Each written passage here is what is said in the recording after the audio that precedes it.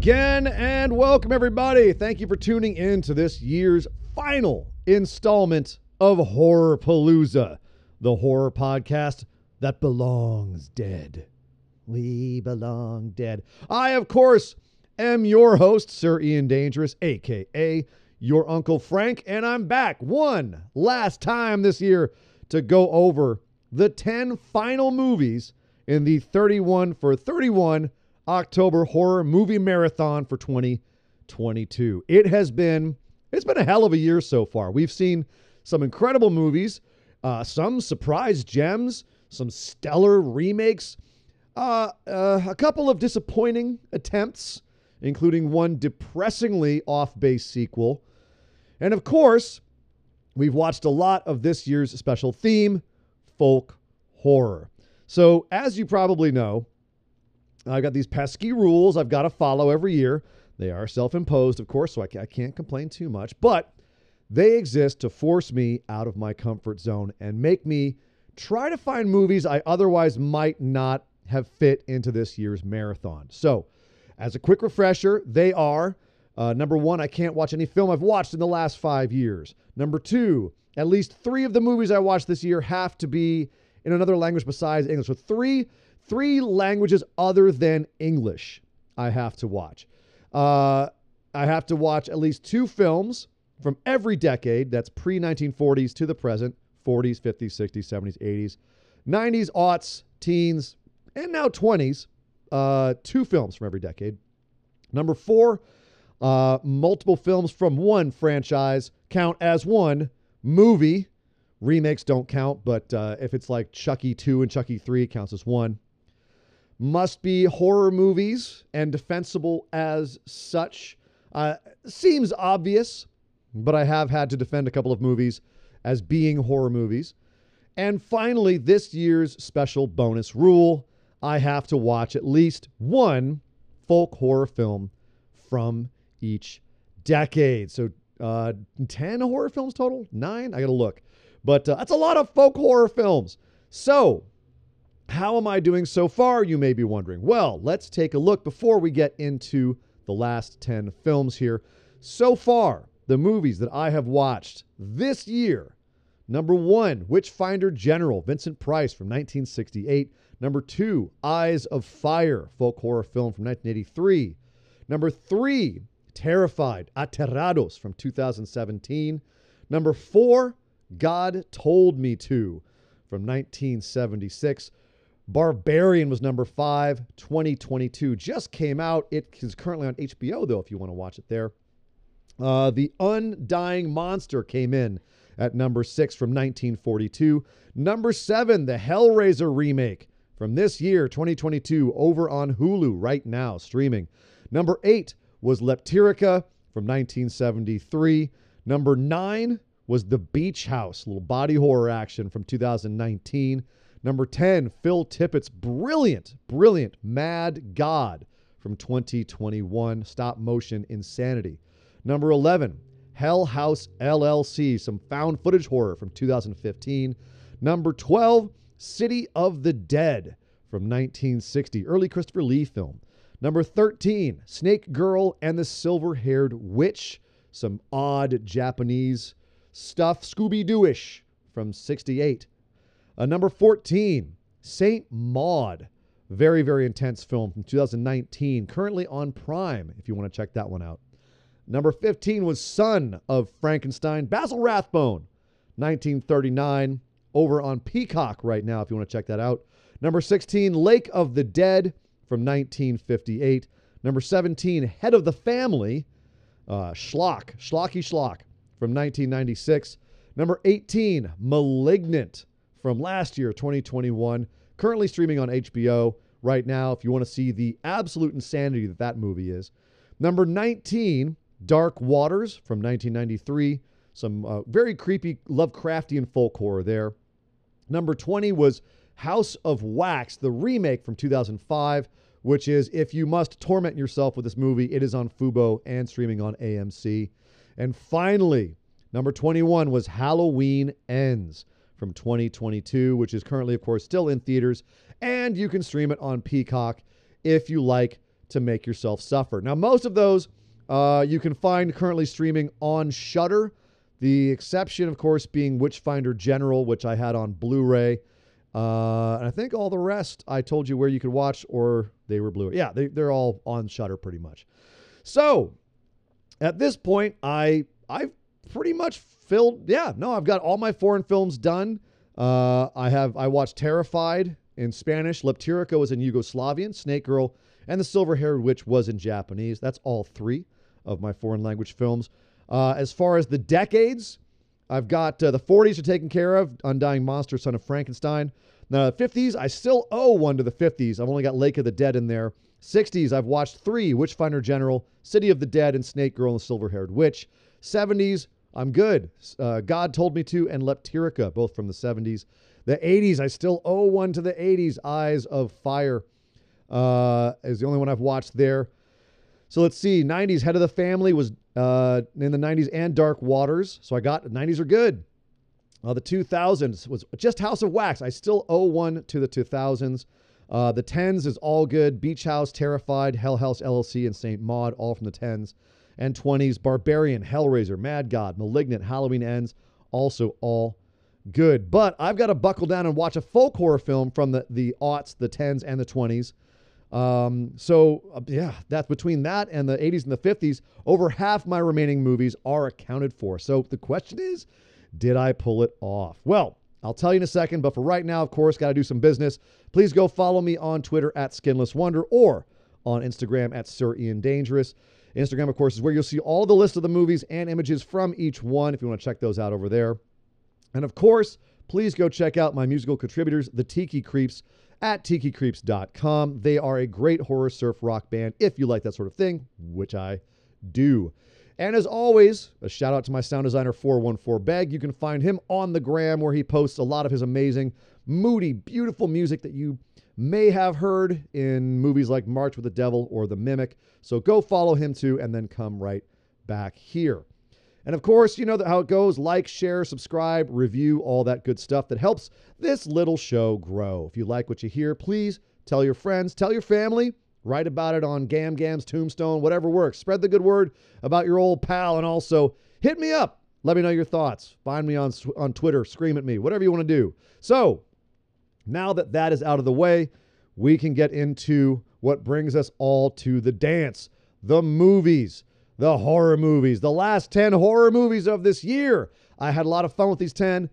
Some really good ones here. So let us get started right away with number 22. It was Evil of Dracula. So I recently found myself in possession of an awesome Arrow Blu-ray set of Michio Yamamoto's Toho-produced Bloodthirsty trilogy from the 70s.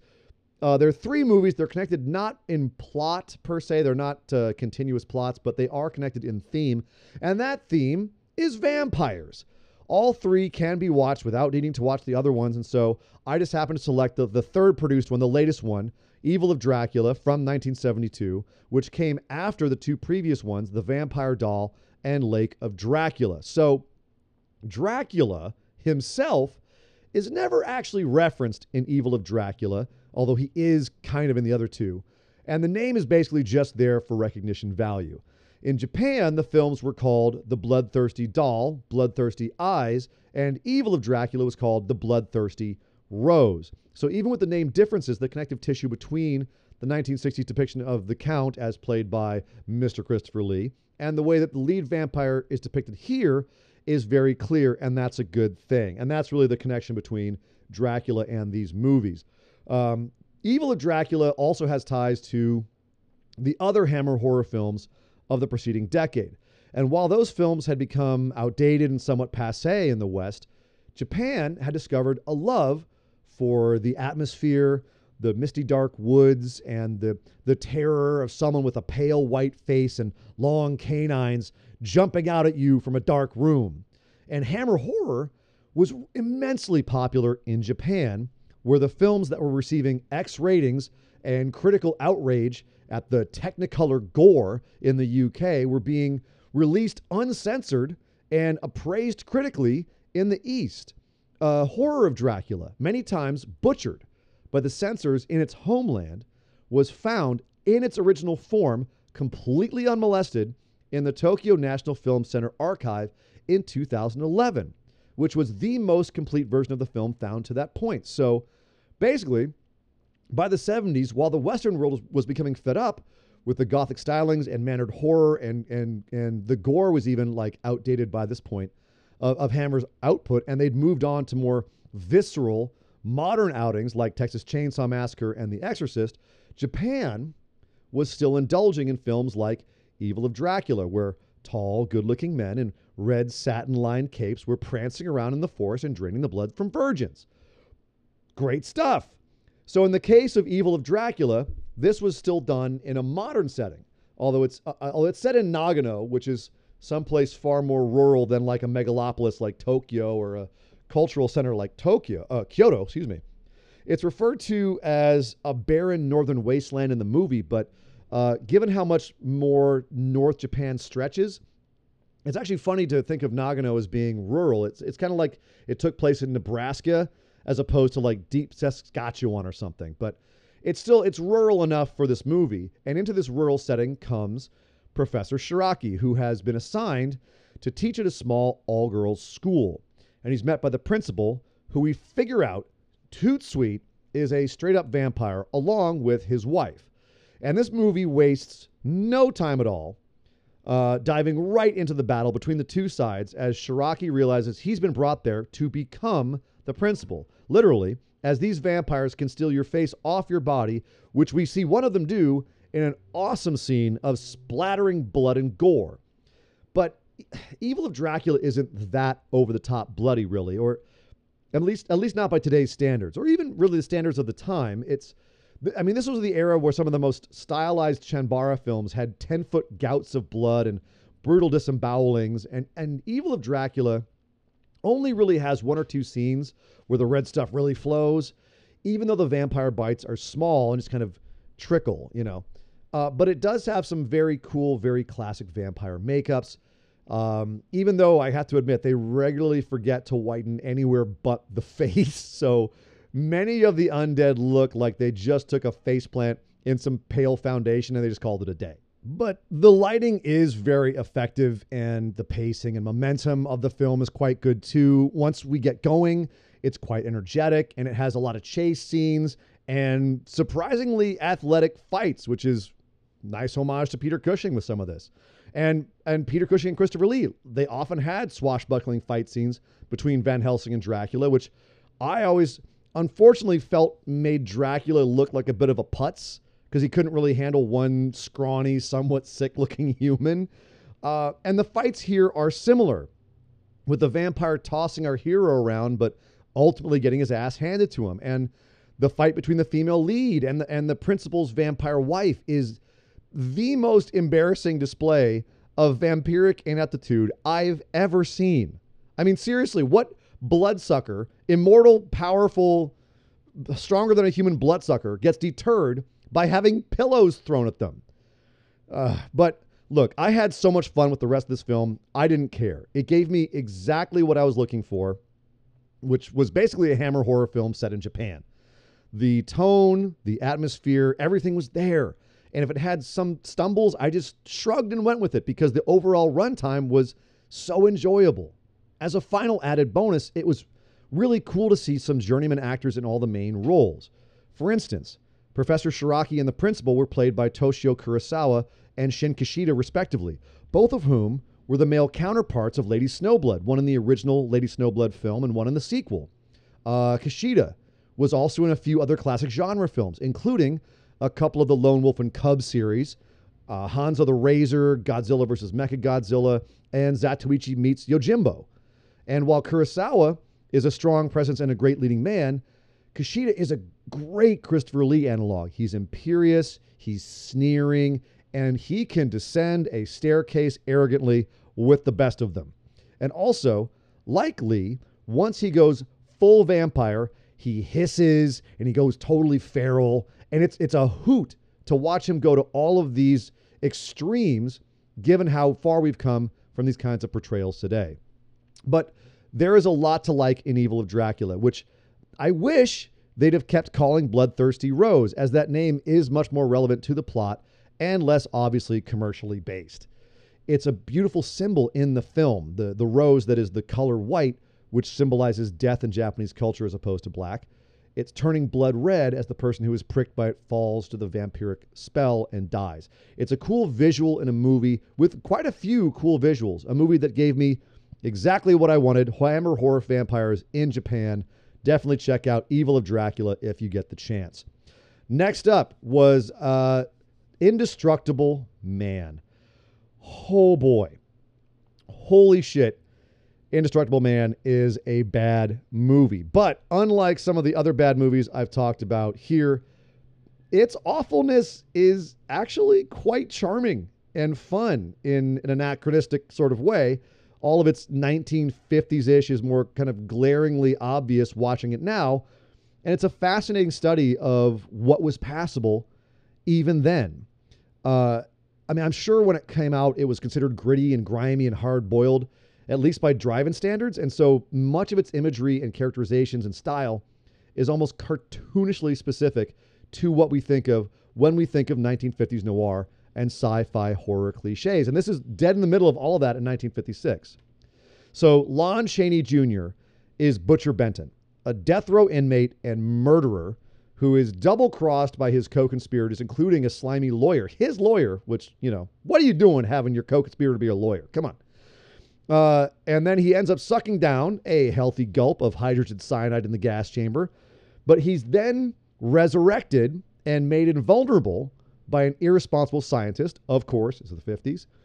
And he breaks out to go on a legitimate rampage through California and ultimately across Los Angeles in search of vengeance against the crooks who betrayed him. Brought back, of course, by the power of electricity and certain chemicals, because that's how science works. So Chaney does about 7 sorts of different eye bag acting here. He loses his voice being resurrected for some reason, and so we spend most of the film being bombarded by this cliche dragnet-like voiceover from Charisma Vacuum, Max Showalter, as the detective on the case, and then up-close shots of Lon Chaney's eyes emoting. It's the best word I can come up with for it. So I'm not sure, on a bit of another note here, I'm not sure how many of the double entendres in this film were intentional, but some of them are howlers, even by today's standards. So Showalter's detective is named Lieutenant Richard Chasen. And yes, he goes by Dick. So since he's a detective, he's Dick the Dick. Yeah. There was one scene I fell off my couch in. He invites this showgirl out on a date. She asks if they're going to dinner, and he says, well, it's not what I had in mind, but I suppose a hamburger will do. And when she says she can't just call him Lieutenant if she's going to go on a date with him, and she says, do you have a first name? And he just goes, Dick. And she gets all Twitter-pated, and it's a moment you can't prepare for. I had to pause the film to compose myself. I've never seen anything like it in a movie from this era. I don't know if I've ever seen anything like it in any film. You can't tell if they're being serious or not. And either way, it's just wrong. But anyway, Indestructible Man is as B-movie cheeseball as you can get. Between the cornball dialogue, the ridiculous all-over-the-place plot, the face-palmingly stupid climax, and the howlingly bad ending scene, which I'm pretty sure set back women's rights by a good century, this movie is watchable only as an exercise in laughing at a film, not with the film. The best thing that you can do, honestly, is probably just drink your way through it, which is apparently what Chaney did too, as he told the director that he couldn't make changes to the script or blocking after lunch because by that time, Lon Chaney Jr. would be too drunk to learn new information. But that being said, Chaney still makes a good impression in this film. He got those craggy, saggy hangdog features of his, and they fit perfectly with this monster of a man that he's playing. And at 6'2", he still looks like an absolute giant next to everyone else in the film. And frankly, this movie qualifies as horror thanks to him and his character. It's kind of a silly crime drama in every other way, But Chaney is a legitimately terrifying Frankensteinian monster, adjacent kind of creature thing. He tears through cops like paper as they ineffectively unload bullet after bullet into him after shotgun slug. And just the way he tosses people around is surprisingly savage. The idea of a hardened killer with no remorse, given the ability to be unstoppable, is actually done in a way that made me think of how terrifying that would be if done better than this. I mean, it's a concept with legs and one that works in fits and starts here. Even though he's ultimately killed by the power of stupid, it is a cool, monstrous character and one I actually came to appreciate in an amused kind of way. And even though so much of the film is cliche and eye-rollingly, laughably terrible, there's a lot of aspects to it that make it very watchable today beyond its value as an object of derision. For instance, as a citizen of LA myself, I found the scenes of old 50s LA to be fascinating, including the incomprehensibly staged chase scene, I guess it was, up the Angels Flight Cable Railway over in Bunker Hill. And as a Blade Runner acolyte, I love the scene where Chaney ascends the Bradbury building to enter exactly into where J.F. Sebastian's apartment would be from that movie. And the scene where the crooked lawyer begs to be given police protection and then he just slugs the shit out of a cop after he's rejected. That scene is just amazing. So, look, the 50s were a hard decade for horror. There were some gems that snuck through, but man, so many horror films were refocused on nuclear fears and mad scientists and critters from under the sea and outer space that it's truly hard to find many that are worth a watch. The box office for horror movies was way down. On the other hand, sometimes you find ones that are just so bad that it turns all the way around and you chug a beer and munch popcorn and you laugh at how incredibly awful the proceedings are. That's this right here. But at the end of the day, if the movie's entertaining you, even if it's at its own expense, is that really so bad? I mean, I honestly can't wait to watch this terrible, terrible movie again and to show it to other people and we can all laugh at it together. I mean, MST3K, they covered it in season 11. I can't wait to watch their take on it. So Indestructible Man is a charming pile of steaming crap, and I fucking love it for it because it's still a damn good time at the Schlock Drive-In Cinema. Coming up next, number 24, Caveat from 2021 over on Shudder. It is so rewarding to find a movie like Caveat. It's an Irish movie made for between 250 to 350,000 pounds that just reeks of talent for the genre, and all because of confident directing and creative situations. It's written and directed by first-timer Damien McCarthy, and it's shot in Cork County at this beautifully dilapidated country home and also using outdoor sets, and it's truly astonishing in how evocatively creepy they are. Caveat is best seen with as little knowledge of its contents as possible, as so much of the tension of the film comes from trying to figure out exactly what the actual fuck is going on and why. And the brilliance of Caveat is also in how it uses the simplest damn things to make you absolutely claw at your armrest in discomfort and unease. It's easily the most unsettling film I've seen this year, minute to minute, with more sleight of hand and brilliant tonal fake-outs than you can shake a stick at, not to mention a ton of things that are utterly mundane, but presented in a way that stands your hair on end. You've got dark nights and darker basements. You have these foxes calling off in the night, the rattle of a chain, a creepy painting that actually calls to mind Albert Joseph Pennott's Batwoman, the look in the glassy human eyes of a wind-up toy rabbit, and the way it drums like a dowsing rod whenever something unnatural is happening. Or is it? It's all enough to set your teeth on edge as you try to determine exactly what the fuck is going on.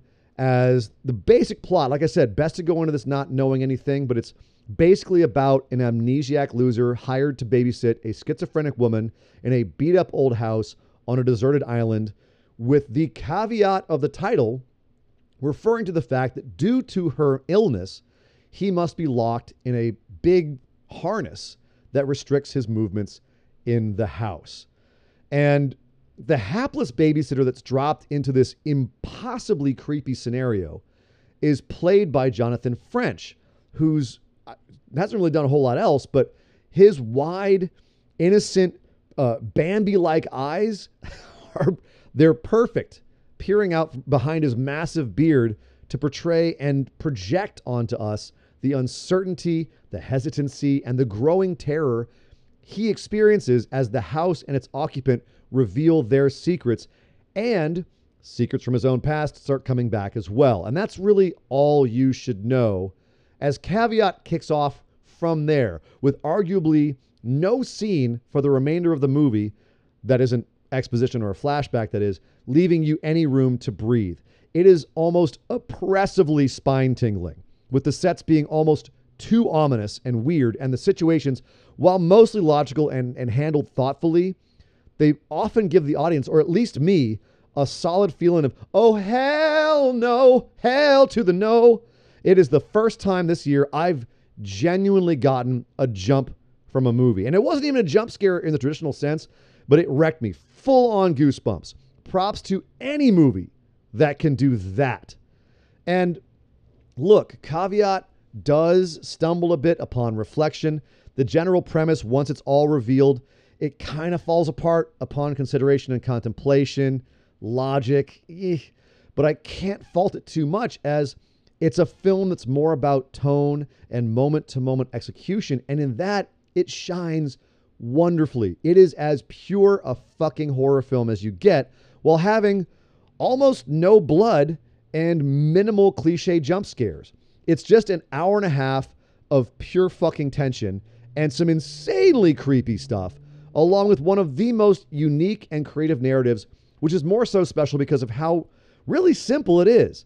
I mean, I could sum up the whole plot in 2 to 4 sentences by the time it's all done, much like other simple movies that use storytelling tricks to pad out their straightforward narratives, like Memento or Buried or Gravity.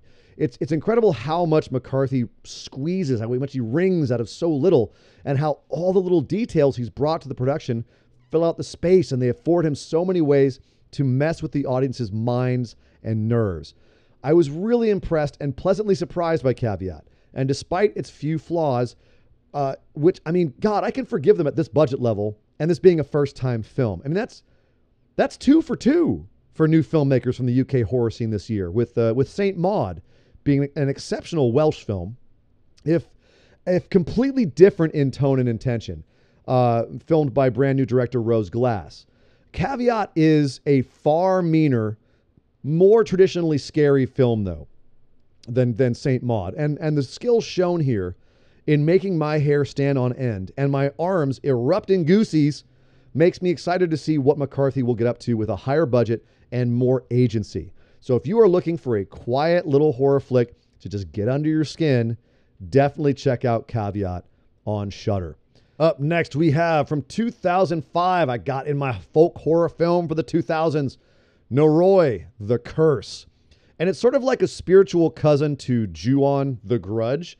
Noroi, The Curse, it's also about a lingering trauma which bubbles up and attacks people in the present. Only here, instead of ghostly cat-voiced kids hiding under your sheets, we have an ancient rural demon whose psychic tentacles are reaching out to find new hosts and to just cause what seems like general havoc.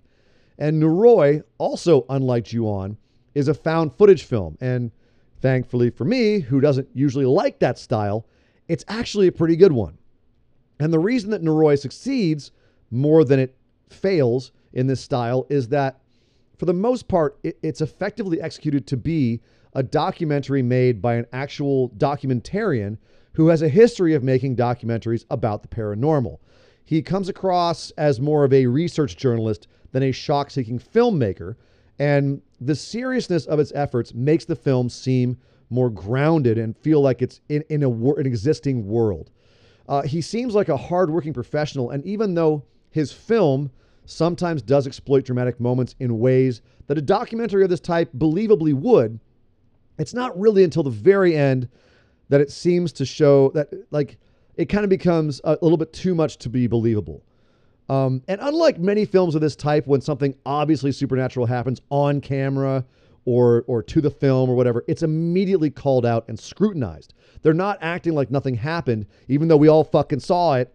And as a documentary, it uses footage gathered from multiple sources. And unlike many other films which have tried to do this, it's actually very believable here, capturing the feel of all its source materials like game shows and talk shows and live events. It captures them all very accurately.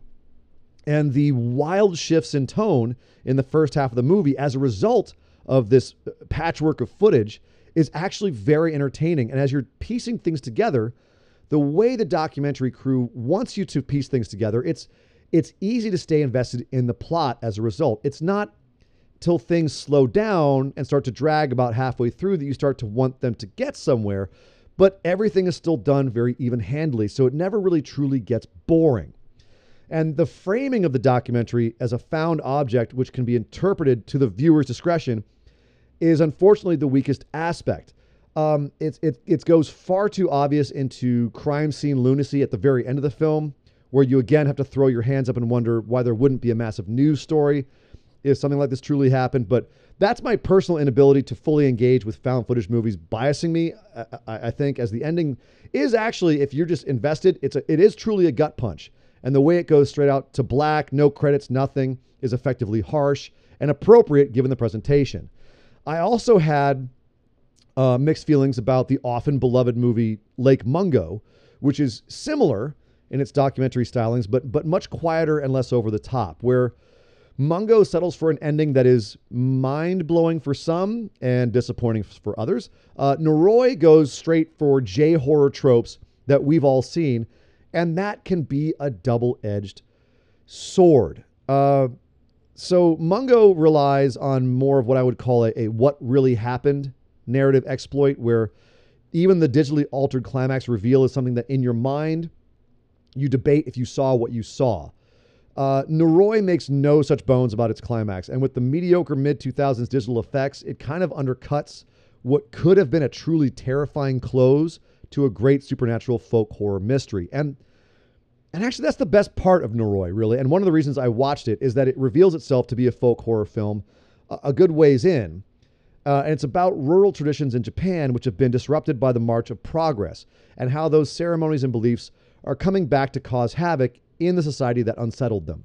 And there's some great chilling stuff to do with knots and ceremonial bows and barking dogs and sickles hung over doorways and dead pigeons. There's a couple of great possession scenes, a severely mentally disturbed psychic who is hard to watch in the best way, and a demented woman whose eyes and mannerisms scared me more than most other things in this film. But the feeling of a suppressed anger, of customs being forgotten or disrespected, or perhaps a guilt at not honoring the past, is the underlying theme that bubbles up in this movie, kind of like the anger of a forgotten mountain spirit. And the horror here, more effective to me than the ending, is the feeling that time has passed and events have occurred that are beyond our day-to-day control. But those decisions made by the larger forces of our society have impacted others in ways we can't imagine or fathom. And as a result, there is a price to pay that we can't stop or appease or escape. There's a feeling of powerlessness, of hopelessness to the proceedings, and a feeling that many folk horror films share, a sense that it's far, far too late, long before the events that occur in the film. And all we have to do is watch in the present as the unavoidable events happen and the bill comes due. Noroi is an incredibly solid effort of a film, and one that I think holds up very strongly, even if I do think the end suffers too much bombast. But there's some bad found footage cliches and some unworthy effects. But as a story about a man trying to understand something incomprehensible, and as a story about that it kind of reveals itself layer by layer, like an onion that gets more rotten the further in you peel, it's fantastic and definitely will stick in your mind after it's all over. And coming in at number 26, Prom Night 2, Hello, Mary Lou from 1987. Of course, it's over on Shudder. Look, the most tragic thing about Prom Night 2, Hello, Mary Lou, which was originally titled The Haunting of Hamilton High, is that it has never been released in a format befitting its status as a cult classic. If you're willing to spend a pretty penny, you can drop a cool $50 on Amazon to get the best version of the film and the only widescreen version available on 480p DVD. I mean, this version is also available on eBay for less, though it's used usually in of speculative quality. The version that is streaming is an old transfer. It's 4:3. It's a square. It's pan and scan. And it's awful in terms of both resolution and film quality. Lots of video errors and glitches. And while it's also tragic that this film, which has nothing whatsoever to do with the 1980 Jamie Lee Curtis slasher film aside from, Prom, the only thing, it's named Prom Night 2 just for the purpose of franchise recognition. And the fact that it hasn't been properly released for the modern age is probably the most egregious thing about it. Look, let's be clear. It is not a great film. It's very typical of the 80s horror output with some questionable script and acting. The pinnacle of 80s hair and quote-unquote fashion. Some ludicrous and face-palming scenarios with goofy but creative deaths and absolutely no logic or reasoning behind the central premise. But I'll be damned if it doesn't have a lot of charm. There's some surprisingly quality aspects in the middle of a lot of nonsense, and the gusto to blatantly rip off and reference far better horror films with a wink and a don't give a fuck attitude. It also has Michael Ironside, so badass he can knock you clean out with a single sneaker. And he plays a guilt-plagued principal who accidentally killed his promiscuous and heartless prom date as she was being crowned prom queen back in the 50s, and who now has to deal with her raging ghost as she comes back 30 years later and wants to get her damn crown, even if she has to possess or kill the entire school to do it. Why 30 years? I don't know. So look, I'll watch Michael Ironside eat Wheaties for 2 hours, so his presence here immediately makes me more interested. He doesn't really get to do too much Ironside-y scenery chewing, but we get a smile from him right near the end of the movie that made the wait worth it. So his deceased date, the eponymous Mary Lou herself, is trying to reincarnate herself in the body of a pure-hearted, innocent young Vicky Carpenter, who goes from crimp-haired sweetheart to gum-smacking, 50s slang spouting, friend-killing nympho-psychopath as Mary Lou gets into her head. Wendy Lyon, mostly known for her TV work, including Anne of Green Gables and Sailor Moon, of all things, is actually quite good as Vicky. She's faking us out at first with her almost soporific niceness before flipping the script and showing her range with a wonderfully snarky and sassy turn as Mary Lou. And what's funny? It's kind of hard not to root for Mary Lou, actually, considering her death is kind of bullshit.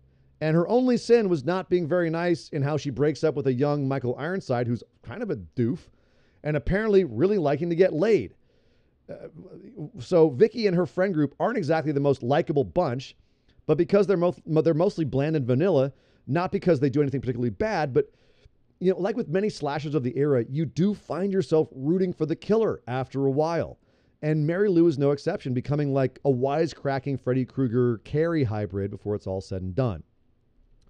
So this movie has a lot of, we'll call them homages during its runtime. As I said, it rips off other movies of the time, but it definitely wears its horror-loving roots on its sleeve. And aside from a couple of copious, actually, Exorcist references and the obvious parallels between Carrie and Nightmare on Elm Street, many of the characters have famous names. Vicky Carpenter, Kelly Henenlotter, Monica Waters, Jess Browning, Mr. Craven, Mr. King, Mr. O'Bannon, and of course there's a guy called Eddie Wood. It's cute. It's not obtrusive, and it actually makes it clear to us that we're watching a horror movie that doesn't take itself too seriously, but that was made by people who have a passion for the genre. It also becomes it actually has become, in recent years, a bit of a queer touchstone, from what I understand, with tongue firmly in cheek. Mary Lou's quest to get her fucking prom crown and just what a fabulous and bitchy queen she is has sparked a subculture fandom which idolizes her, not unlike Jennifer Tilly, or ironically, in the case of the Babadook, who is my favorite accidental gay icon, The gusto that Wendy Lyon and Lisa Schrage play Marie Lou with is definitely wicked fun. Mary Lou. It's wicked fun, and you can see where the attraction lies. Prom Night 2 specifically, also has a couple of scenes with decent special effects, and that's thanks to Nightmare on Elm Street special effects consultant Jim Doyle, who puts together a few pretty neat moments, including a chalkboard that swallows someone up like a weird swimming pool, complete with swirling letters that stay on the board after it's all done. Also, the Tutti Frutti kill is simple, sudden, and hilarious. You'll know it when you see it. The only trick I think they missed is Mary Lou plunging her hand into someone's chest and pulling out their still beating heart like Mola Ram from Temple of Doom. And while they're mumbling, Om Nam Shiva, Om Nam Shiva, Om Nam Shiva, she could go, hello, Mary Lou, goodbye heart. But then again, I'm a goddamn cheeseball who's watched way too many late era Freddy Krueger movies, so maybe don't listen to me on that one. So anyway, don't go into Prom Night 2, hello, Mary Lou, expecting the next, I love saying that, Prom Night 2, hello, Mary Lou. Don't go into it expecting the next absolute stone cold classic that everyone missed, but you can go in expecting a bit of a hidden gem and one that deserves a reassessment and a resurgence, so long as you're a fan or supporter of the subgenre. It is very much a cheesy 80s supernatural slasher, but in all the good ways. And there's a lot here for acolytes of that style to giggle and snicker at and enjoy for what it is. And hopefully, if enough of us make enough noise about it, they'll finally release a proper version of it so that we can enjoy Mary Lou getting her damn prom queen crown, looking her best. So up next, let's see, number 27 we're at. Hellbender from 2021 over on Shudder, naturally. This is going to be my folk horror film from the 2020s. Hellbender is not wildly original, although it's often very novel in its approach to the commonly tread ground it walks. It is not mind-blowing in terms of visuals either, special effects or any of that, although the cinematography is really lush and beautiful. The atmosphere is lovely and alternates between dark and foreboding and surprisingly bright and clear and vibrant. And its technical flaws, mostly to do with early aughts level digital effects detracting from the story, can be chalked up to its micro-budget level production, which I argue could have done more in-camera to minimize the necessity for wonky post-production effects, or perhaps showing less at key moments would have left more to the imagination, which might have improved the end product. But what Hellbender is, despite all of this, I'm getting that out of the way at first. What it is a miracle of minimalism and doing a lot with very little. Hellbender was made by the Addams family. 1D, no thing. And the Addamses are a mother and father, Toby Poser and John Addams, respectively, and their two daughters, Lulu and Zelda. So during the pandemic, they decided to make a film based on their musical project of the same name, Hellbender, and came up with the premise of a mother and daughter living deep in the woods, away from modern society, where they hang out, they hike, and they play in a little band that sounds like two people stuck in the woods with nothing to do but listen to the White Stripes and Veruca Salt on mushrooms. The Addamses shot this at their gorgeous house in the Catskills, and much of the surrounding sumptuous nature fills this movie with a feeling of being truly out in the capital W wilderness. And the premise, as I said, is pretty basic. The mother is kind of a witch, a kind of a witch.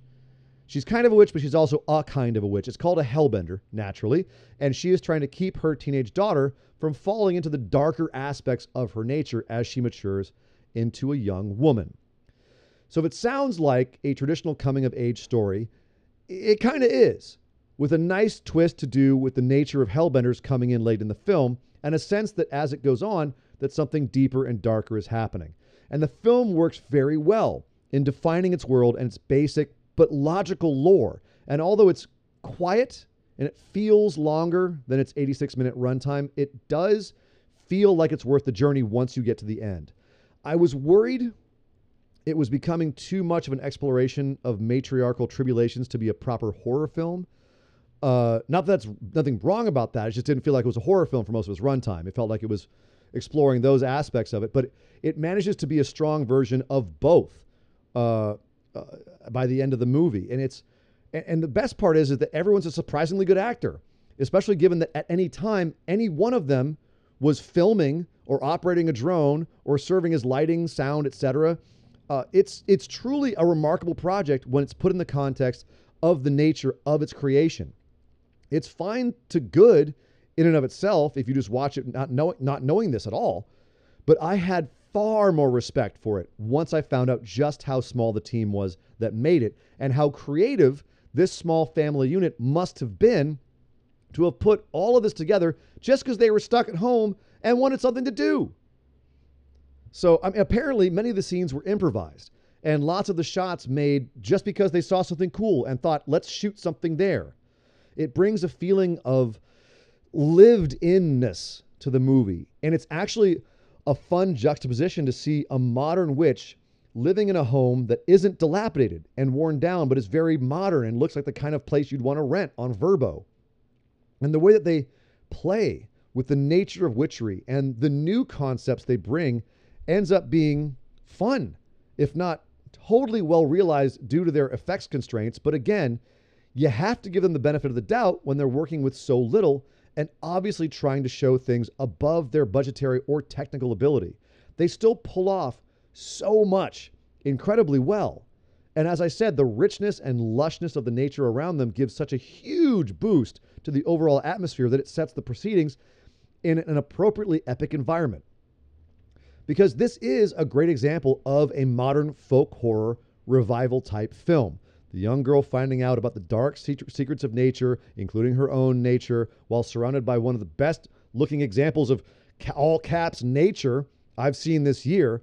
It's a classic example of landscape inspiring much of the emotion in the film, while in the background, another classic trope of folk horror plays out, that being the intersectionality between feminist or women's issues and the exploration of witchcraft as possibly female empowerment. And here, it's less to do with women versus society as much as women versus other women, which is wonderfully tweaked on the nose by the first song we see the mother-daughter duo performing in their little practice space, where they repeat the phrase, "women cut women," over and over and over again. Exploring the ways the present can eat the past, or that the new generation supplants the old despite the best intentions of the latter, is not delicately done here, but it's effectively done. And it's clear enough while not being too pat or pretentious. There's a lovely balance to Hellbender, and I recommend it highly as long as you can live with some wonky effects and a bit of a slower pace. It's certainly worth a look as a shining example of what a very small group of people can do with very little money, a lot of free time, and a shit ton of creativity and talent. And also, a serious love for eating some weird shit. You'll see what I mean. Check out Hellbender for sure. The next movie, number 28, Count Yorga, Vampire, from 1970 on Blu-ray. Got a nice Blu-ray set of that this year, also from Arrow Video. So, Count Dracula is not the only Eastern European film vampire with the rank of Count to grace the silver screen in the heyday of Gothic horror cinema. Although his name certainly does dominate anything to do with vampires. See my review of The Evil of Dracula a few minutes ago, where there's nothing to do with Dracula, but they had vampires in it. So instead of calling it the much more relevant Bloodthirsty Rose, they had to shoe in Dracula somehow. So people would go, oh, vampires. So, excuse me. Another film vampire that was, well, just to be honest, it was just Dracula with a name that didn't bring up licensing issues. The eponymous Count Yorga of the title of this film, The Lovers of Count Yorga, or just Count Yorga Vampire. Definitely aping the mannerisms of Christopher Lee and Bela Lugosi before him, Count Yorga is an effete, arrogant, strictly cultured aristocrat who moonlights as a horrifying, monstrous vampire. And the juxtaposition of the two states of the character is beautifully played here by the impeccable Robert Quarry, who gives us one of the greatest performances of this type in film history. It is not easy to play ancient, impossibly powerful, and cruel, and also smarter than everyone in the room.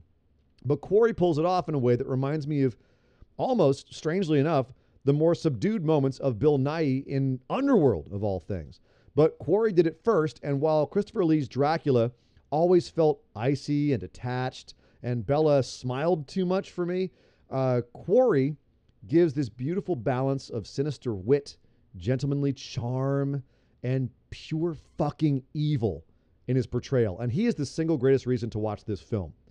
Aside from him, it's a pretty basic horror film with some massive holes in logic, some surprisingly good dialogue and acting, and a touch of genuinely funny and unforced humor.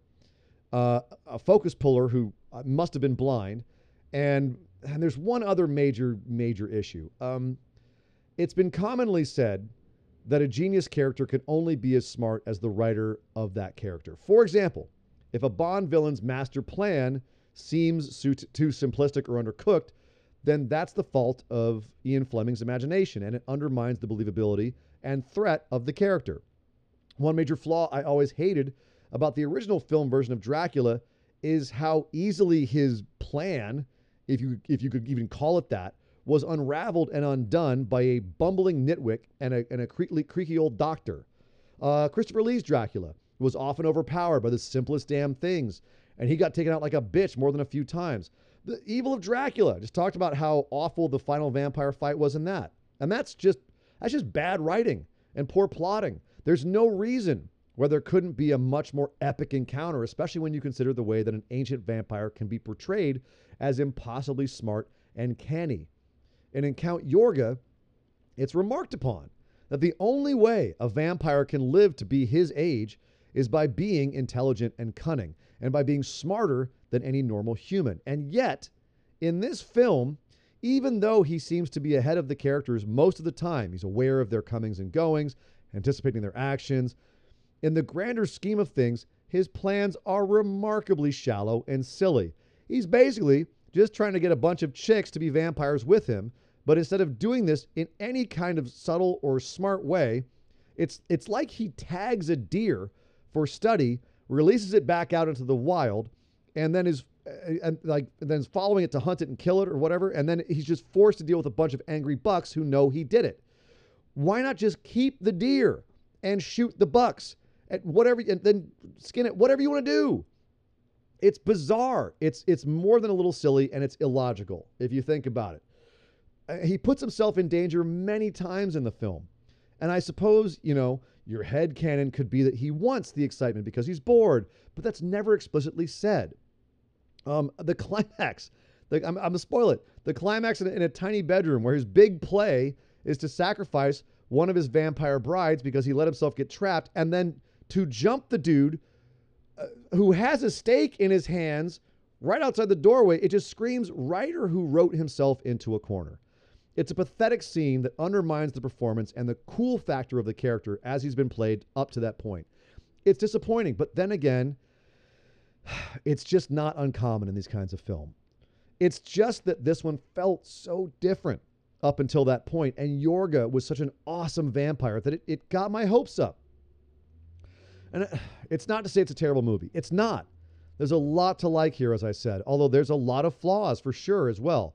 There's some random, unfinished side plots, some completely useless characters, one or two leaps in believability that strain even the more elastic abilities of this B movie. And of course, that pesky ending. But damn, if Yorga isn't a sexy vampire movie, and that's done with almost no nudity whatsoever, although quite a bit is implied. Yorga himself is definitely a seething ball of hunky man love, with one scene where he is munching on a woman's neck being hotter than the actual sex scene that's in the film. Although that's what happens when you place the sex scene in a frickin' candlelit Volkswagen bus. But anyway, he's definitely got a regal passion to him. And I can see how, as opposed to Lee or Lugosi, he would sweep a woman off her feet with his debonair charm and smoldering looks. If you can't tell, I've said it already. Yorga, as played by Quarry, is the movie to me. Everything else around him is secondary and of varying degrees of quality. Roger Perry, as an eccentric blood doctor, is a hoot and a standout. And Michael Murphy, who plays one of Yorga's victims' doofus boyfriends, is also good. which explains why he went on to have a pretty strong career playing that guy whose face you know and everything, but don't know his name. But if you need to get your fix of badass vampirishness, you can't do much better than this. Count Yorga is the movie, no matter what else is going on. I was entertained throughout the entire runtime, even the times I rolled my eyes. And even though this Count ultimately goes out like a punk, it's all good because, hey, there's a sequel. More Count Yorga. Great. So up next, number 29, Apostle from 2018. You can find it over on Netflix. So Apostle has a hell of a pedigree. It's directed and written by Gareth Edwards, who is most famous for making The Raid and The Raid 2, two of the most stunning and brutal action films of the last 20 years, with some of the most brilliant action cinematography and stunt work you've ever seen. And Apostle is a departure from what he's known for and a step into a subgenre that we've been talking about a lot this year, and one that seems to be a very common one these days, and that's folk horror. This is my 2010s folk horror movie. And Apostle stars, among others, Dan Stevens and Michael Sheen. And the second that those two names popped up on screen, I was at rapt attention. Dan Stevens, who plays protagonist Thomas Richardson, has been quietly bouncing around doing great work for a while. And while you may not have seen him as the Beast and the Prince in the live-action Beauty and the Beast, you should see him. Go see him in the amazing and bizarre Marvel-adjacent show Legion, which is about a psychic and a very powerful and very insane mutant in the X-Men world. Please go check out Legion. He's awesome in it. It's a great show. And Michael Sheen should need little introduction, and yet I feel he does. He's one of the most forceful and potent actors of a generation, and yet is wildly overlooked and undervalued in general because he largely takes chameleonic but memorable roles that stick in people's minds because of how deeply he sinks himself into them. He's the guy who you don't remember his face, but you remember his roles. Lucian, the werewolf leader in Underworld. David Frost in Frost Nixon. Tony Blair in The Special Relationship. He was the leader of the Volturi in the Twilight movies, and Castor, the flamboyant nightclub owner in Tron Legacy. He was the impossibly asshole-ish William Masters on Masters of Sex, and he even returned to the role for an episode of The Simpsons. He's played Romeo, Mozart, and Salieri, Constantine, Henry V, and he was the young Vic's Hamlet for 2 years. And of course, in a role that no one saw coming, he was the effete, overly mannered Aziraphale in Neil Gaiman and Terry Pratchett's fabulous Good Omens TV series. And he also gives the most gut punch performance of Do Not Go Gentle Into That Good Night that you'll ever see. If you don't believe me, go Google it and come back with tears in your eyes. I'll wait. But all of this to say that you have a solid director and a solid cast and also a solid idea. So a broken, disturbed man is told that his sister is being held for his family's ransom on an isolated Welsh isle by a cult run by a couple of escaped convicts. He passes as a pilgrim, joining the cult, and infiltrates the island only to discover that they may, in fact, have an actual connection to a higher power that is fed by sinister means. That's a cool premise. That's Lovecraft meets Wicker Man. And for most of the runtime, it's very effective and exciting.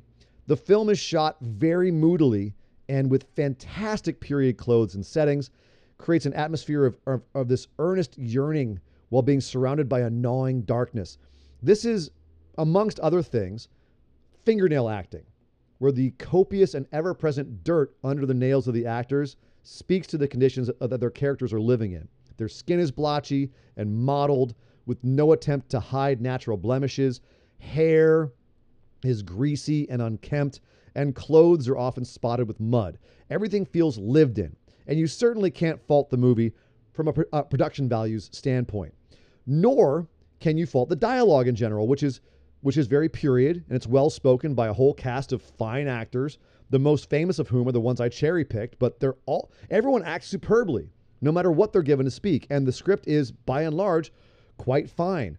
And the setting, the remote island and the feeling of isolation, oppression, and paranoia is extremely well told, especially in the first half, as our protagonist, Thomas, figures out what the hell is going on with the island.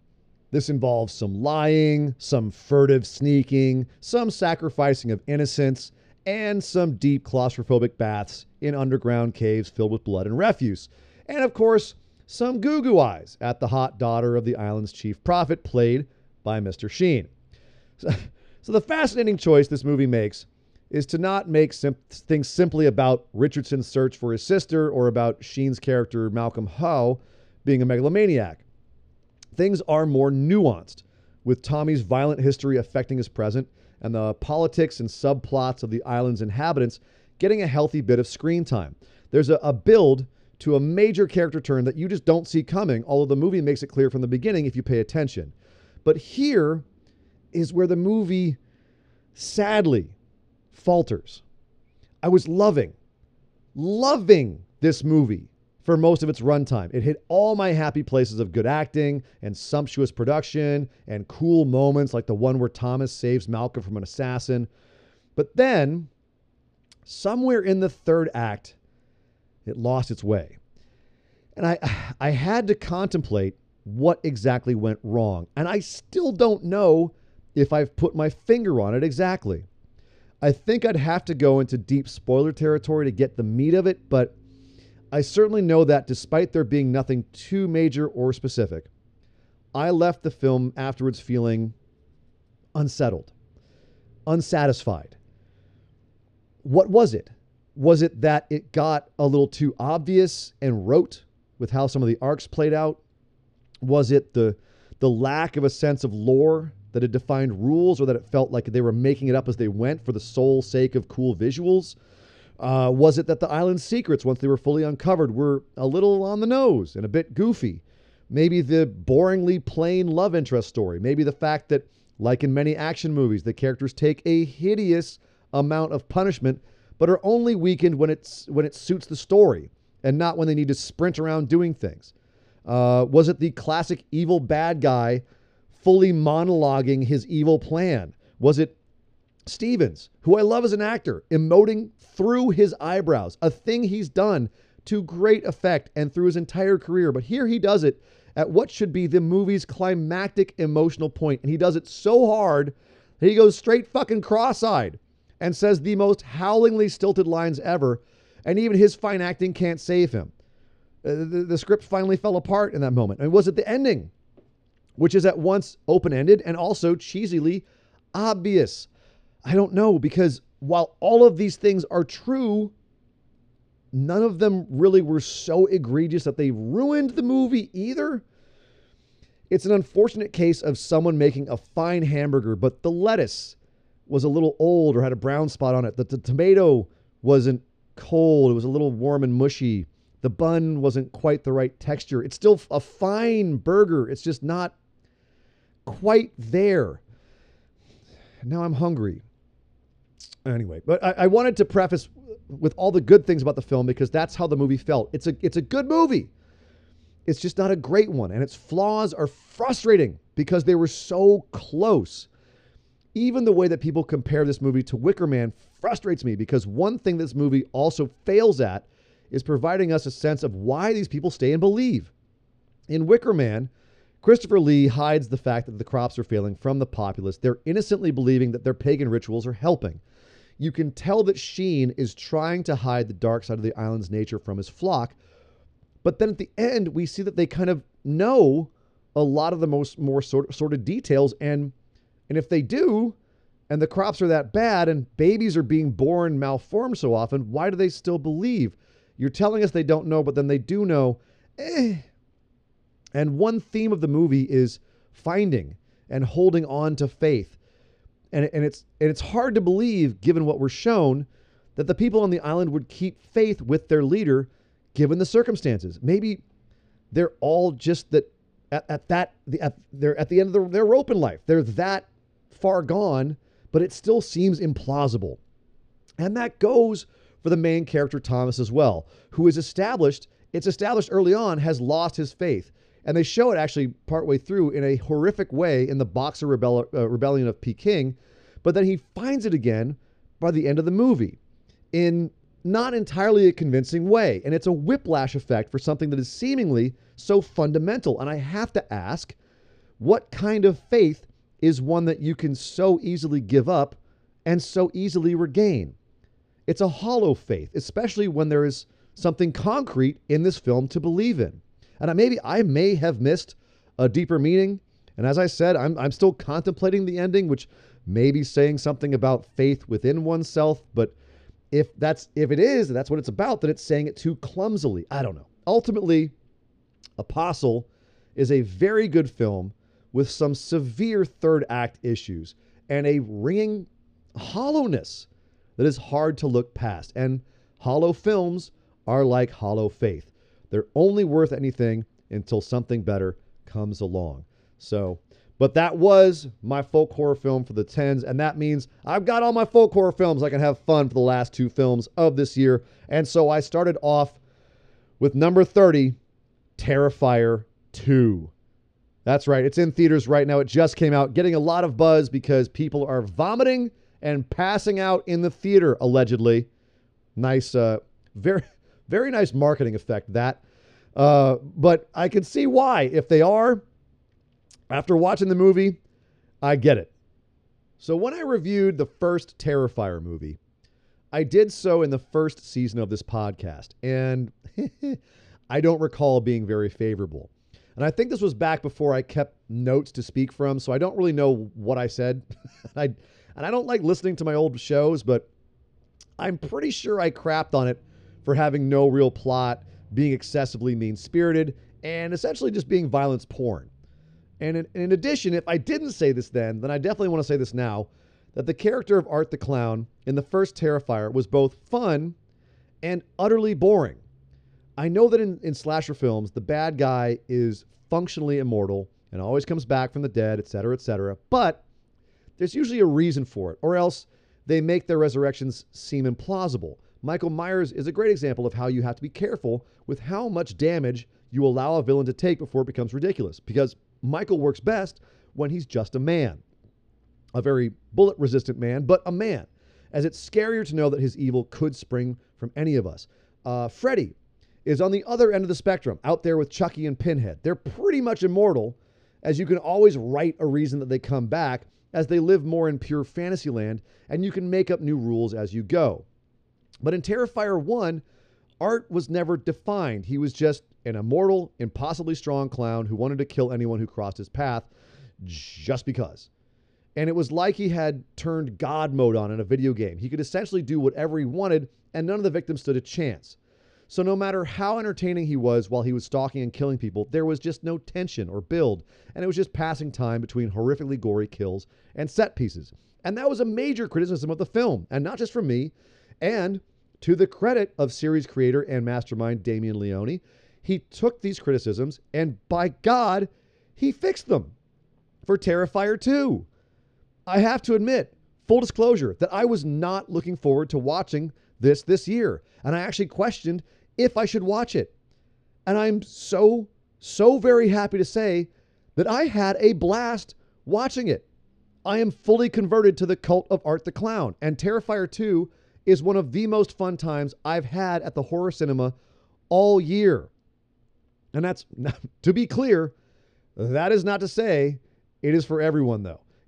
Terrifier 2 is also, on top of all those things, one of the most brutally, unapologetically violent films I've seen in recent memory. And there are several scenes where the violence is absolutely the point. It's a movie to watch in rowdy theaters or with a big group of friends so you can all scream and swear and puke or whatever else this movie makes you do together. And unlike the first one, Terrifier 2 actually has characters that have relationships beyond the basic. And as a result, when the violence does happen, it actually feels more visceral. Whereas in the first one, at a certain point, you just became numb. And Leone is doing world building in this movie, and it was sorely needed. It's amazing the difference having some possible explanation for Art's motives and existence does in creating investment. And in addition to having characters that live in that world feeling like more fleshed out entities, makes us care more when they're in peril, even though we know how unstoppable Art is. There are many comparisons to slasher hero villains of the past to be made, but art has evolved wonderfully to be like a mute Freddy Krueger or a supernatural X-rated Joker from Batman. If he just gave up on crime and went full psycho, in that he's very, very funny and entertaining with how he stalks and kills people, and he's relentless at doing so. He's also insanely, terrifyingly brutal, and with some of the kills in this movie going to violent, vicious extremes that I have not seen outside of like guinea pig movies or the other similar forms of splatter or gore porn. And look, there's definitely an art form to the graphic depiction of the destruction of a human body.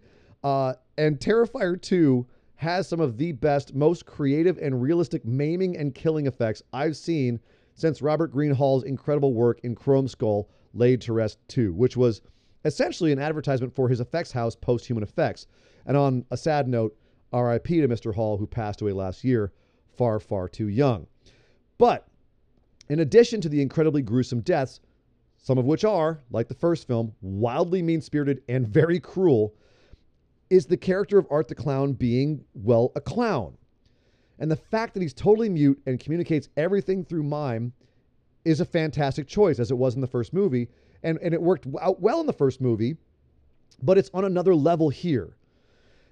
David Howard Thornton, who plays Art, he strikes a great balance between goofy and utterly fucking terrifying with his performance. And it's like what you'd get if Charlie Chaplin played, well, the Joker. But, you know, it's not the wussified TV and movie version, but the Jason Todd killing, Barbara Gordon shooting, death of the family version, the scary, chaotic, evil version of the Joker. There's a lot of informed physical comedy here.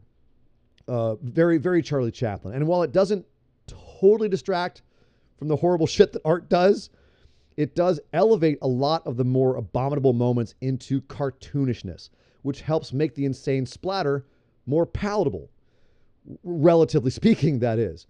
In Peter Jackson's Brain Dead, a lot of the characters and their physical destruction was so over the top and silly that you almost didn't notice how fucking disgusting it all was. Smashing the girl's head into a light fixture and having her whole face light up, for example, was more funny than anything else. Or the zombie who had a garden gnome stuck in his open neck hole, and he ran around with a garden gnome head for the rest of the movie. These are all funny things. Terrifier's effects are much more visceral and real than that. And that's partly due to the decades of technology and practical effects improvements and building off of what's come before. And the death scenes and aftermaths are shot more viciously and aggressively. So it's much more in your face and grisly. And as I said, there's a lot more cruelty, with many of Art's victims being alive long after you'd hope they were dead. So while it is cartoonish, it's not as cartoonish as it could be or arguably should be. And if this sounds like it veers into torture porn territory, it sort of does. But whereas torture porn tends to linger and be about the buildup and execution of pain, Art, when he pounces, is fast and ferocious, which in the context of the film makes it closer to Brain Dead than, say, to Saw 3. And also, the fact that the movie veers hard into fantasy territory helps distance itself a little bit more from reality. Even if it's only a tiny little bit, it does help it make it all a little bit more palatable. Leone has even said that he had scenarios where the violence went even further, but even that he has lines he will not cross. So given what we do see, that's impressive and more than a little disturbing. Watching Terrifier 2 is, for most, I'd imagine, an exercise in how much violence you can stomach, much like the first Terrifier. But, as I've been saying, the kills, as well as the surrounding trappings, are executed much better here. And as a result, you'll likely find yourself gasping deep into the third act as the savagery doesn't really grow stale like in the first one. But, ironically, in its attempt to add more story to counterbalance the sadism, Terrifier 2 happens to go perhaps too far in the other direction. The movie is 2 hours and 20 minutes long. 2 hours 20. That is the longest movie I've watched this year, and far, far too long for a horror film, especially a slasher.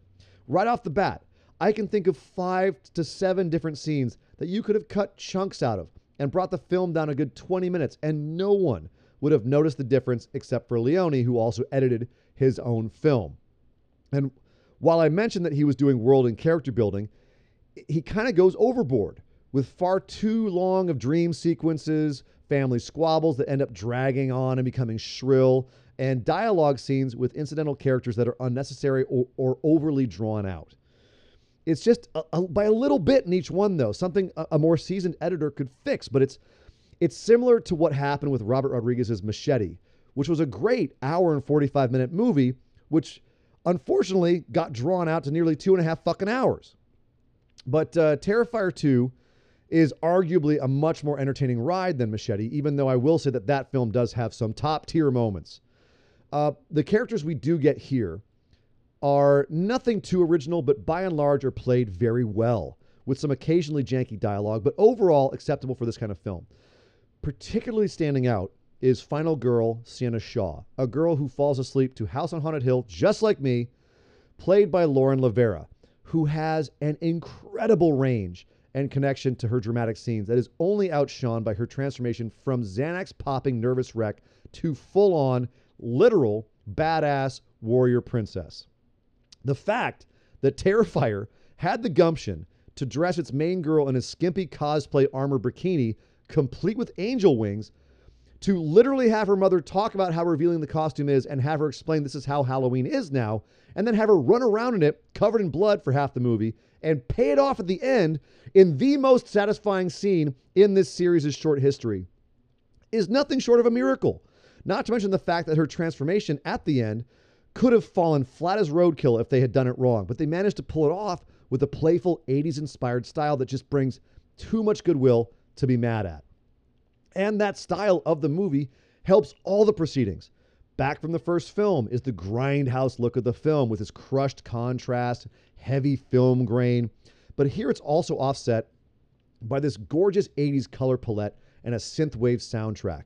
Again, elements from the first movie done better and more successfully here. And it's the glue that keeps a lot of the other sometimes anachronistic elements stuck together.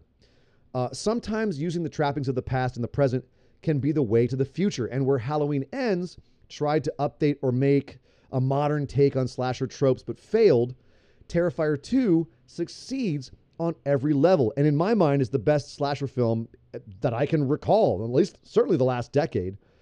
It is hilariously funny at times, especially if you have a very dark sense of humor, but even if you don't, you'll find yourself laughing a lot. It's got more than enough gore to satisfy your gorehound friends, and so much, I'd argue most audiences will watch this the way my generation watched Jason and Freddy Kills, through their fingers, as it should be. And also, most importantly, it's actually fucking scary. There is a little girl in this movie, and I'll just say this, if she doesn't give you at least a little bit of the willies, then you are dead inside. She creepy. And if you needed one more thing to check out, there's a mid-credit scene with wrestling legend Chris Jericho that has some incredible practical effects and a fabulous tribute to Cronenberg's The Brood. All in all, Terrifier 2 did the one thing I did not expect it to do. It made me like it. I admit, I was not on board with the first one, but with some much needed upgrades, the second film has made me a convert. And I came into this not wanting to like it. And it seems that Leone knows that the criticisms coming to this film are valid too, as he's already stated he's likely going to split Terrifier 3 into 2 movies, as he says he doesn't want to do another 2+ hour movie. I mean, if there's one thing that makes me believe that Art the Clown is the future of horror, as many people are saying that he is, it's that Leone is aware. He's open to change. He's a fan of the genre. He's talented enough to surprise and convert even jaded old heads like me.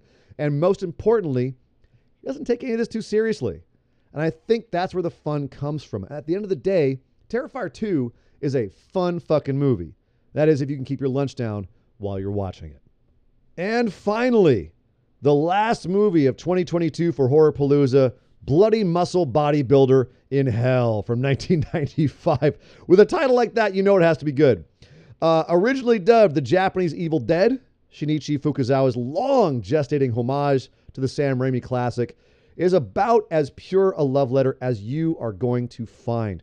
And even though it is the microest of micro budgets, and with a period of filming longer than even Peter Jackson's Bad Taste, You can feel the love for the kind of frenetic cinematic energy that Raimi made famous, plastered all over this 8mm Lost classic. And yes, I did just say 8mm. Evil Dead, by comparison, was shot with $350,000 in 1980 money with a 16mm, whereas Bloody Muscle Bodybuilder, say that 5 times fast, was shot for far, far less than that on an 8mm in 1995 and not fully completed until 2017. Although copies of the unfinished version got out as long ago as the late 90s, it was some of a, back in the day, back in my day, it was somewhat of an apocryphal legend amongst horror video traders in the 90s and early 2000s. And you'd often hear about it from these crusty video rental store guys if you happen to try to check out like Tetsuo Iron Man or any early Miike film like Dead or Alive or Visitor Q. Oh, Visitor Q. Oof. It finally got a full Blu-ray release this year, thanks to Wild Eye Releasing and the Visual Vengeance imprint, which specializes in shot-on-video lo-fi horror. So that's where I picked it up. And Bloody Muscle Bodybuilder is as lo-fi as you get. This film is grainy as hell, even with the proper transfer on Blu-ray. We're talking big, fat 8mm grains, too, the kind that are on my 4K screen look absolutely atrocious, especially in the darker scenes or one with any kind of color effects. The film looks a mess. But even through the muddled graininess, you can't help but admire some of the shots and the timing of the edits and the campy, fun acting. Shinichi, who also stars as the titular bodybuilder, has definitely studied his Bruce Campbell. The film starts off like the first Evil Dead before going straight on into full splatstick comedy for the second half. It becomes Evil Dead 2 basically halfway through, complete with excessive use of shotguns, wild action scenes using a barbell set and weights, and Shinichi just dropping one-liners, and even some of Ash's classic lines like groovy and come get some. And it all looks like complete shit, of course, with terrible, terrible overlay animation and stop motion being used for some effects. There's some props that are the wrong color, like the severed head. That's a dark blue, and then it cuts to the actor in light blue makeup. There's a truly dreadful demon face prosthetic and some blood effects where you can literally see the piping or the prosthetic. But again, it's the energy of this movie that keeps it going. And you can laugh along at the awful effects because at a certain point, the movie just charms you into accepting it. It seems to be a theme. It's not like it overstays its welcome either. At a cool 63 minutes, this movie gets right to the damn point as Shinichi's layabout bodybuilder gets a call from his paranormal reporter ex saying she'd like to take pictures in his father's old haunted house. So his father, by the way, who is also played by Shinichi in this movie and dresses exactly like Ash from Evil Dead, who killed this woman. Anyway, you'll find out. Shinichi says, sure, when his ex brings along a psychic who activates the ghost of Shinichi's father's lover, who attacked him in a fit of jealousy and whose body he hid under the floorboards, well, things go predictably sideways. It's interesting to see the contrast in staging these scenes in a super cramped little Japanese house. They didn't have sets. They shot this in a house, as opposed to the wider rooms of like an American cabin or a mansion, a haunted mansion. And the claustrophobia is real in a few of these scenes where I can't imagine how they must have squeezed and contorted to get some of these shots. The house itself was owned by Shinichi's real-life father, who let his son film in it in the time between when they had moved out and when it was scheduled to be bulldozed. It's a perfect setup. It's right next to a cemetery, and it's dilapidated enough at this point to pass as a haunted house. And the plot, which features a haunting more akin to The Grudge than Evil Dead itself, is actually an interesting forebearer of the J-horror to come in the years following this. Although it was seen not a whole lot in that time, this movie. No one saw this really at the time. I wonder if this had any influence on the movies to follow, or if it's just coincidence that there are quite a few visual and story similarities, or possibly just it could be cultural. I mean, even like there's some Japanese customs in this movie that are broken, like wearing shoes in the house. It's a nice touch that gives you that feeling. So in The Ring, for example, the tech paranoia from the Japanese movie, Ringu, never translated to American audiences because we don't have the same superstitions. Like a black cat crossing your path in Japan wouldn't mean much, nor would walking under a ladder or spilling salt. But in Japan, If you don't say mosh moshi when you answer a phone, for example, you might be a ghost or a fox, as they can't pronounce those words according to the superstitions. Or in the case of the ghost, they can't say moshi twice in a row, right? So when a Japanese person answers the phone, moshi moshi, you respond by saying moshi moshi. Okay, now you know you're both not ghosts or foxes, right? So look, I know it's not obviously a hard and fast rule. Like it's like in the West. I said you're spilling salt, right? Or you break a mirror.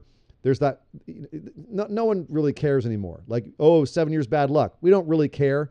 But there's still that cultural awareness that the lack of moshi moshi could be bad news.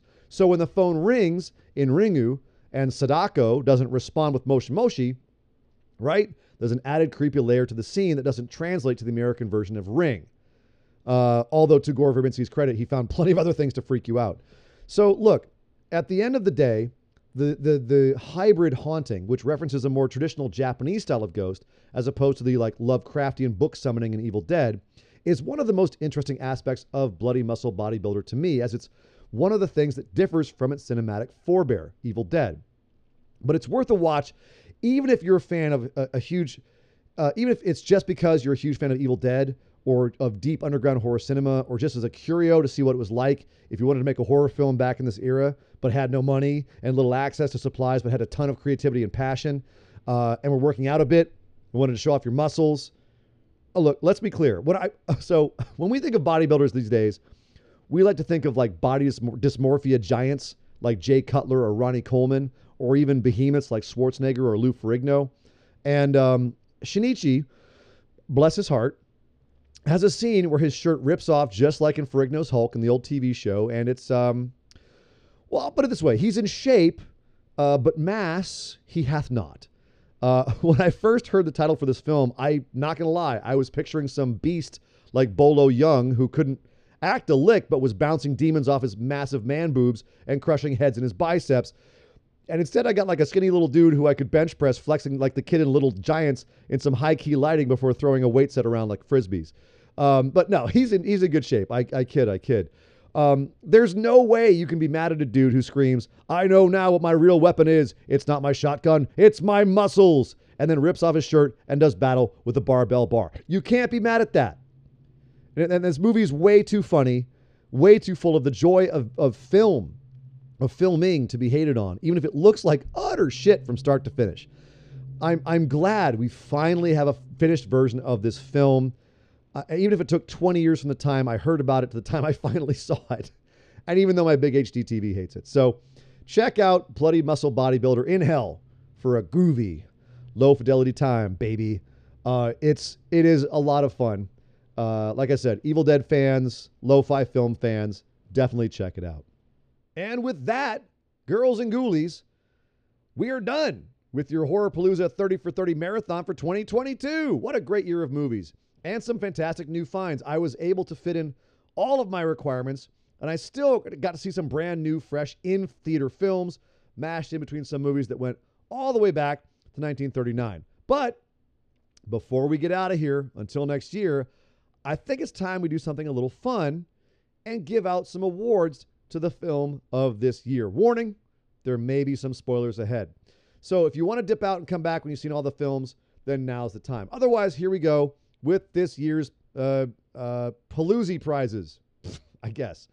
The best find, the least talked about horror film that was the best film, Caveat. The honorable mention for that goes to Terrified or Aterrados. Those two were certainly like the best films that I'd heard a lot about. Terrified. I'd heard nothing about Caveat. Terrified, I think, was in horror circles. You might have heard about it. Caveat, no one's talking about it. So I want to give a shout out to that film for being the best horror film that no one's talking about. Go check out Caveat on Shudder for sure. The Paloozy for scariest moment, dead tie. I couldn't rate one higher than the other one. And again, spoiler territory.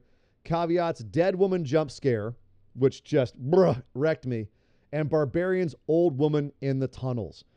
When she finally pops out, you know it's coming. You're still not ready for it when it happens. And honorable mention I will give to Terrified. Aterrados, not Terrifier 2. That's going to be a tough one to keep separated. There's about 8 different times in Terrified where you're going to go, oh, shit. But definitely the two that got me the hardest were Caveat and Barbarian this year. The best kill tied with itself. Terrifier 2, the prolonged bedroom kill, and the just the tip kill. If you've seen the movie, you know what I'm talking about. Just the tip kill, because it was funny. It went there, and apparently it didn't go as far as they thought of making it go.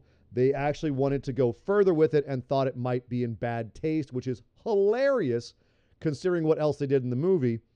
But the prolonged bedroom kill might slightly edge the just the tip one out in terms, well, definitely edges it in terms of sheer savagery, brutality, disgustingness, viciousness, violence, cruelty. My God, it goes on forever. And just when you think it's done, there's more. Good Lord. That is the kill that separates the horror fans from the people who just can't handle it. Let's see. Up next, the best folk horror film. I had to watch a bunch of folk horror films this year. Which one was the best? I'm going to say Hellbender. Talked about it this episode. Really a great film. There's a lot of other ones that were great folk horror films. Dark Waters, Witchfinder General were solid, but just I was the most pleasantly surprised by Hellbender. And again, like I said in the review in this episode, knowing about its production made it even more impressive. Just a very cool movie, slightly brought down by its questionable special effects, but overall fantastic.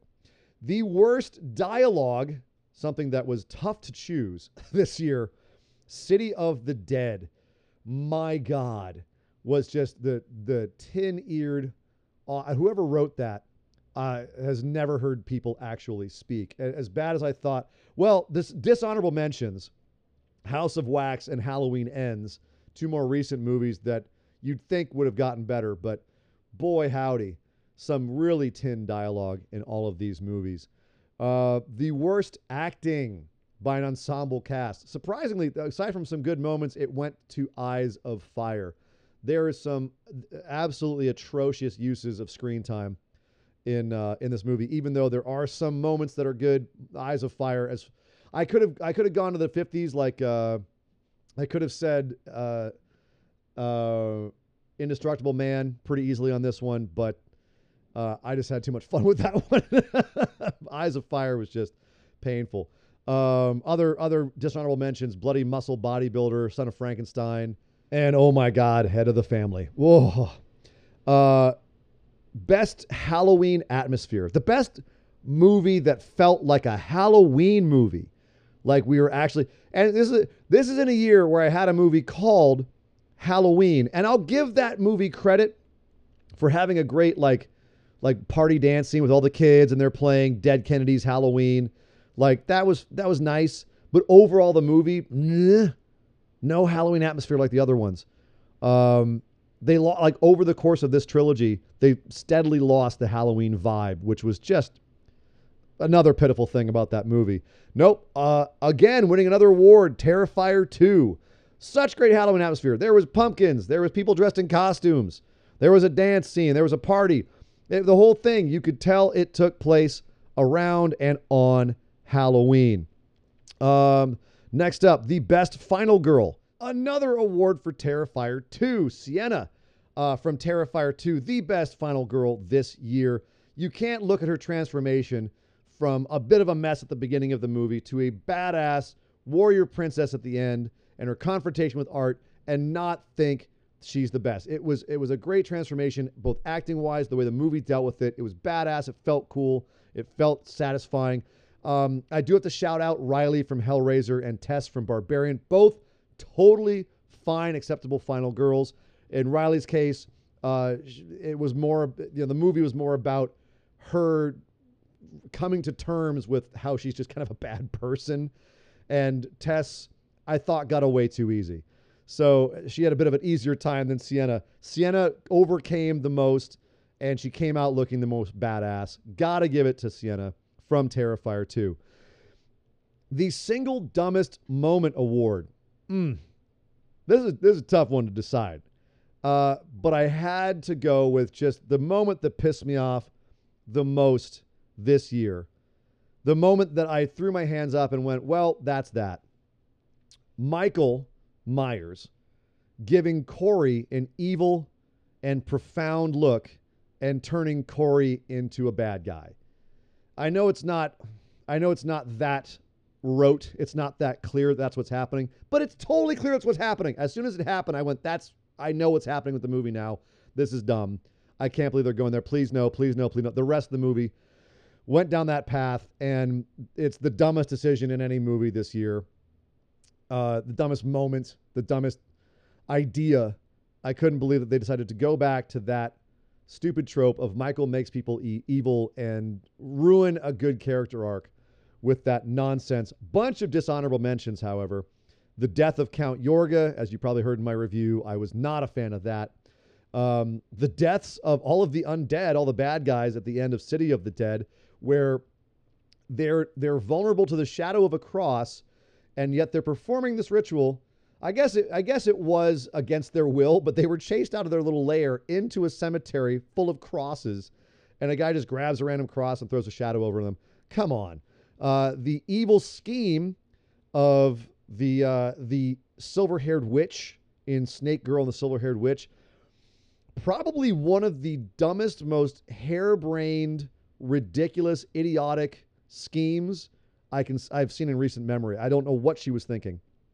Hiding in the witch's tree in Eyes of Fire. You have an entire forest with which to traverse and escape the cursed canyon, and the one place you decided to go hang out is in an obviously evil tree, and you see a witch down below you. Oh, I guess this is the witch's tree. Well, we're cool hanging out up here in the branches. What are you doing? Dumb, dumb, dumb, dumb. Almost as dumb as how he escapes the witch's clutches later, where the main girl suddenly, for some reason, just gets naked and starts preaching at him to kill the witch. Okay. And also, let's see, another dishonorable mention for dumb moments. Jared Padalecki being Scooby-Doo stupid in House of Wax. I wonder what's in this room. I wonder what's in this room. What does this do? Hey, this looks spooky. I'll go in there. Stop it. Stop it. It's such a dumb horror trope, and you're doing all of the dumb things for 45 minutes. Let something happen. Could something... You're doing so many dumb things, nothing's happening. Oh, it made me crazy. And finally, the final dishonorable dumb moment mention, the swan dive at the end of Barbarian. I won't fully spoil it if you haven't seen the movie, but when you see the movie, you'll know the swan dive I mean. It was the moment we all checked out in my theater and went, okay, cool. Ugh. On to something nicer, and something nicer to say about Barbarian. The funniest moment in any movie I watched this year came from Barbarian. About halfway through the movie, Justin Long lets rip an unexpected line you do not see coming, talking to his mom, turns around and into camera, says something I will not repeat on this show because if you've seen it, you know what I mean. The entire theater died. Everyone died, partly because of the surprise of it, partly because of the juxtaposition with talking with his mom, partly because it totally defined who his character was and what was really going on. But that was the funniest moment. My boy, 414 Beg and I, in our seats, could not compose ourselves for a good 10 minutes afterwards. The darkest film, the darkest film, I think it's self-explanatory. The Palooza for darkest film is a tie. It might give an edge to one of them. It's a tie between Phil Tippett's Mad God and Saint Maud. Saint Maud, Mad God is just dark and brutal the entire film. It is just heavy as hell. Saint Maud is not quite as dark the entire runtime, but the ending is the most just brutal, black-hearted thing I've seen this year. So I'm going to give him a tie on that, even though I think for the entire runtime, Mad God might have the edge. The single best moment goes to Gabriel revealing himself and killing everyone, including an unrecognizable Zoe Bell, in, of course, Malignant. One of the craziest movies I've seen this year. Very fun if you just kind of go, just let it take the wheel. Malignant, take the wheel. But the moment where Gabriel finally shows up and wrecks an entire police station is easily the best. That was wild. And it was a blast. It was a hoot. The best film of the year. Here we go. The big Paloozie. The big Paloozie. The best film of the year. Drum roll, please. This shouldn't be a surprise if you listen to every episode. It's Hellraiser. It's Hellraiser. I was an enormous fan of the remake of Hellraiser this year. I thought they did their own thing, but they also nailed so many things that make Hellraiser cool. I can't find any flaw with it. I know that there's criticisms from people that wanted something else from it, and I think a lot of them are valid. I've definitely heard criticisms where I felt they might have a point, but it didn't ruin the experience for me. I loved Hellraiser. I'm probably going to go watch it again when I'm done recording this tonight. But the runner-up, the silver medal, has to go to Terrifier 2.